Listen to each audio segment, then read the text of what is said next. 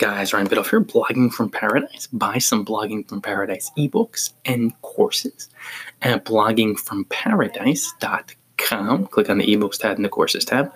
You cannot duck your fears and live your dreams. This is a very difficult concept for most bloggers to get, but it's so true. You see people who are having fun living their dream life, they developed a really healthy relationship with fear, meaning they faced it routinely as they followed their passion. So they did what they loved doing, which was awesome. And that was most of their energy, most of their time. They did enjoy the ride. But what happens is you keep facing fears along the way that you need to face to clear them, to shine more brightly, to be more generous, to be more persistent and patient. And these energetic qualities make you successful. That's how everything aligns as far as the success. So you could have whatever you want in life and you could live your dreams, but you have to keep facing your fears as you follow your passion. If you duck your fears like all the time, like, oh, I'm afraid of that, I'm not going there, I'm not going to do that, all that energy builds up in your beings, all these fears you're not facing and feeling. And as that builds, you'll only make comfortable, depressing choices.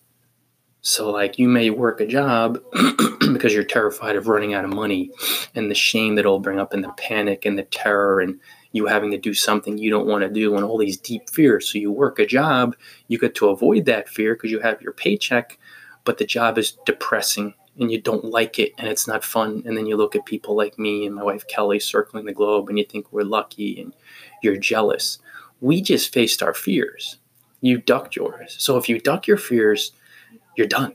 You're not going to live your dreams. But if you feel them, like Kelly and I have repeatedly, and you face them and feel them as you're following your passion, then even though in those moments it feels really uncomfortable, life gets easier and easier because success is on the other side of those fears, or at least the energetic being, the person who positions yourself to be successful. It sits on the other side of fear.